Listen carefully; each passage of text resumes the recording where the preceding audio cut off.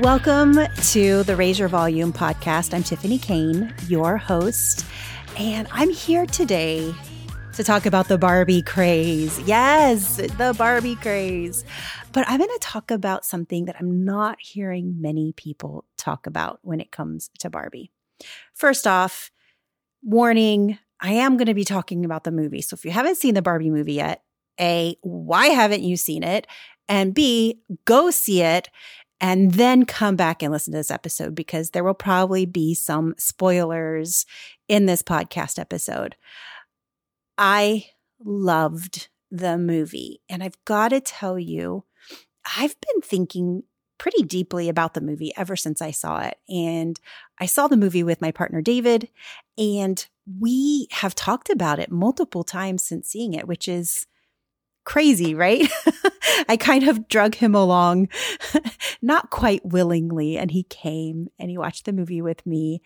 And then we've just had these deep discussions ever since. And I just love the themes. I loved the feminism theme, the exploring patriarchy and the damages patriarchy does to both men and women. I loved exploring how there really isn't a such thing as perfection, how humanity with its imperfections is just so beautiful.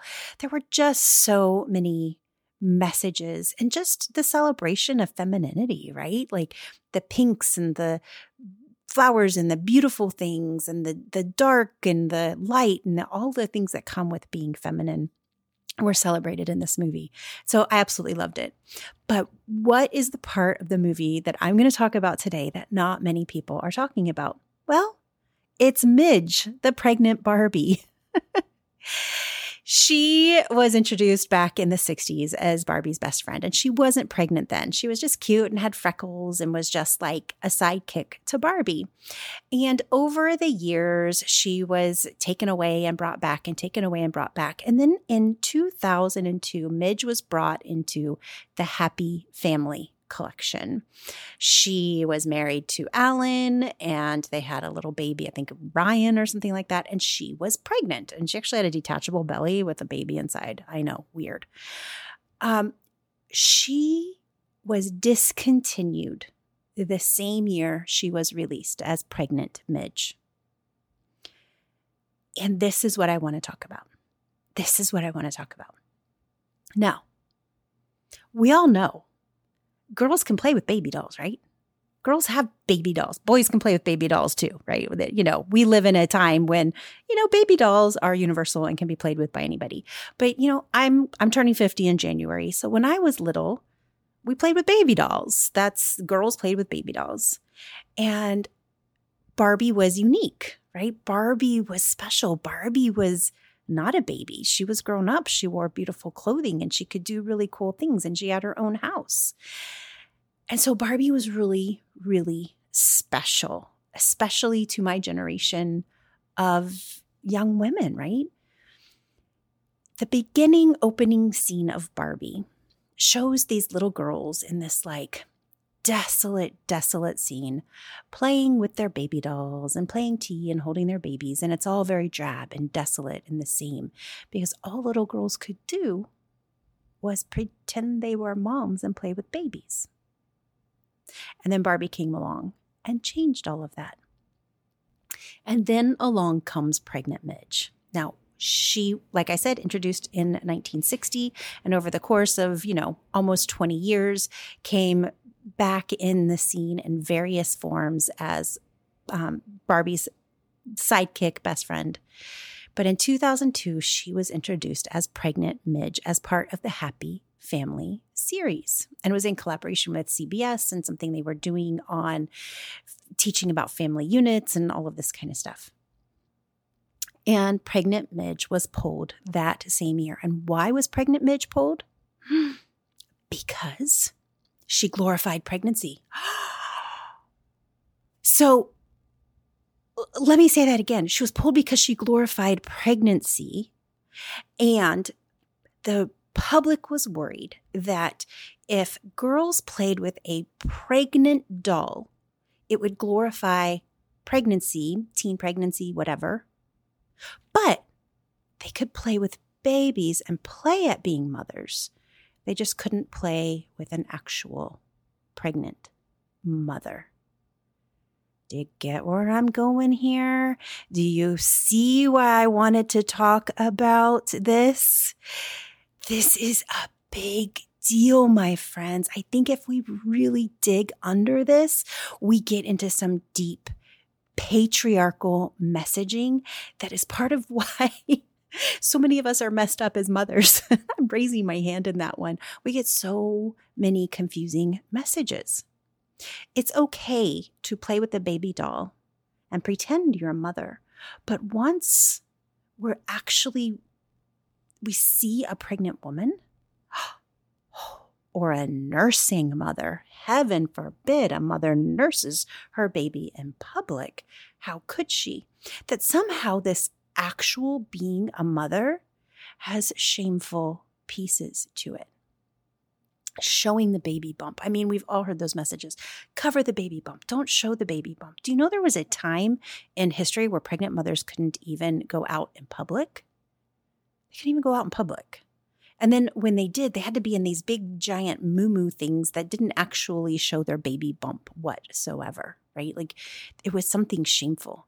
Do you know in the time of corsets, they would tighten their corset to try to minimize the pregnancy bump? Do you know how that damaged the mother and the baby? Insane. So there is something nefarious about motherhood, about actually being a mother, not playing with the baby doll. That's perfectly okay. We're going to train our little girls how to play with baby dolls and how to play at being a mother. But when we're faced with an actual mother, like the Midge doll, oh my heavens, how dare we let children play with an actual pregnant doll.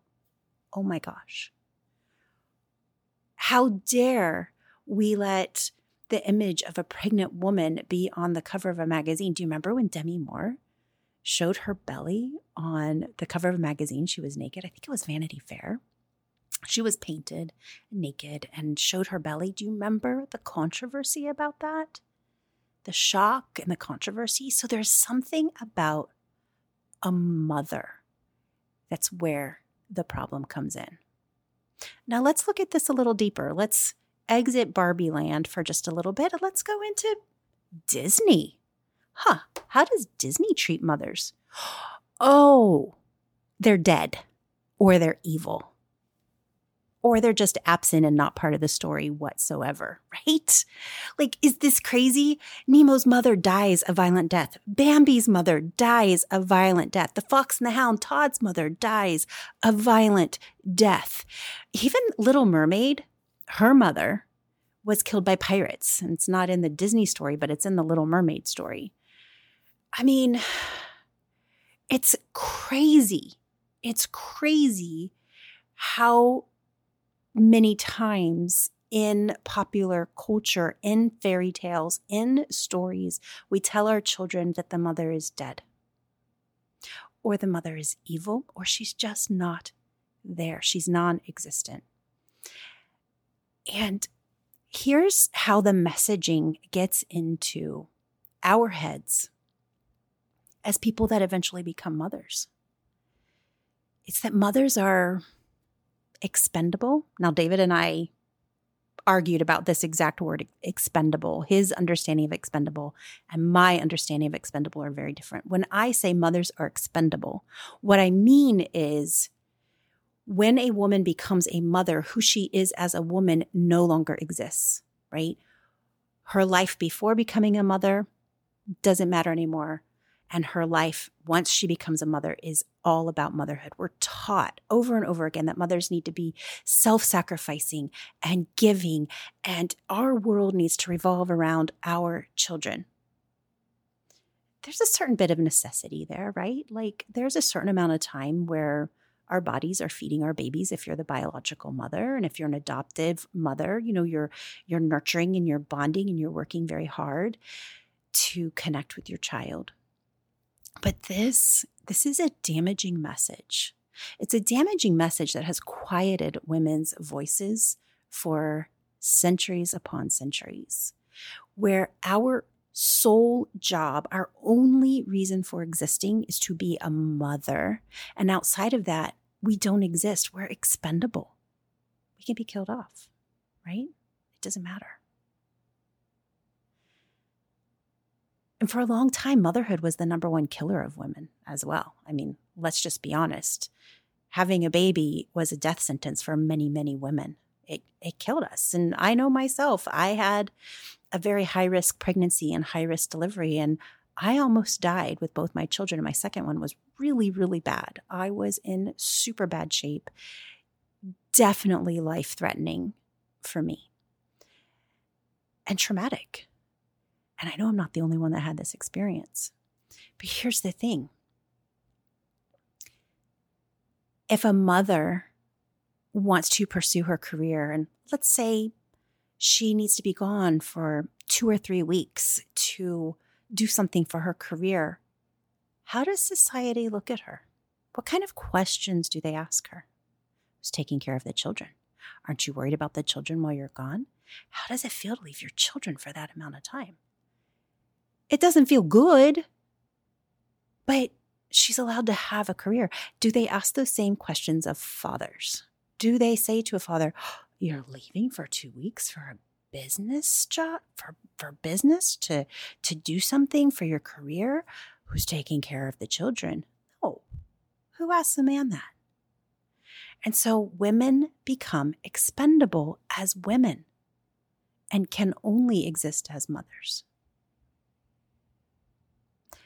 I really think this is something we need to dig into more and understand more, because I tell you what, I know so many mothers that have so many mental health challenges that are directly related to being a mother and the stress of being a mother, of being a good enough mother, of being a perfect mother, of doing all of the right things. Heaven forbid something terrible happens to one of our children. Who gets blamed first? The mother. I have a beautiful friend who was in a tragic car accident, and her child died in that car accident, her 3-year-old child. Do you know the field day the trolls on Facebook had about her child dying in that car accident? And all of the ways that it was her fault? It was her baby that died. If anything happens to a child and they get hurt or they die or they go missing, the immediate response is the mother must have been negligent. The mother must have done something wrong. There's so much stress around this. So much stress. Stinking birthday party. Do you know the work and the stress and the production that goes into putting in a birthday party? I've washed my hands of the deal. We have 3 or 4 friends over for a sleepover, and they get to decorate their own cupcakes and make their own pizzas. I mean, that's how exciting our birthday parties are. But people will spend hundreds and hundreds, even thousands of dollars on the perfect birthday party and stress and put all this effort into it. Even these Instagram moms, these momfluencers that have to show this perfect face of motherhood. It's a lot of stress. It's a lot of stress. And who are they outside of motherhood? What are they interested in outside of motherhood? How many moms feel comfortable showing that and fully being in the person who they are outside of motherhood? It's very interesting, isn't it? So I want to go back to pregnant Midge, that pregnant doll who was part of a family. It was the happy family unit. And the outrage that came with this doll hitting the market as a pregnant doll. And I want to ask you, why do you think there was an outrage? Would you be outraged? Would you let your child, male, female, gender fluid child, would you let your child play with pregnant Midge? Why or why not? Would you buy pregnant Midge? Why or why not? I'm interested in this topic. I'm interested in seeing what you have to say about the topic. So Here we go. Today we're talking about motherhood and how our voices are so often silenced. So I ask you to raise the volume of your voice. I'm listening.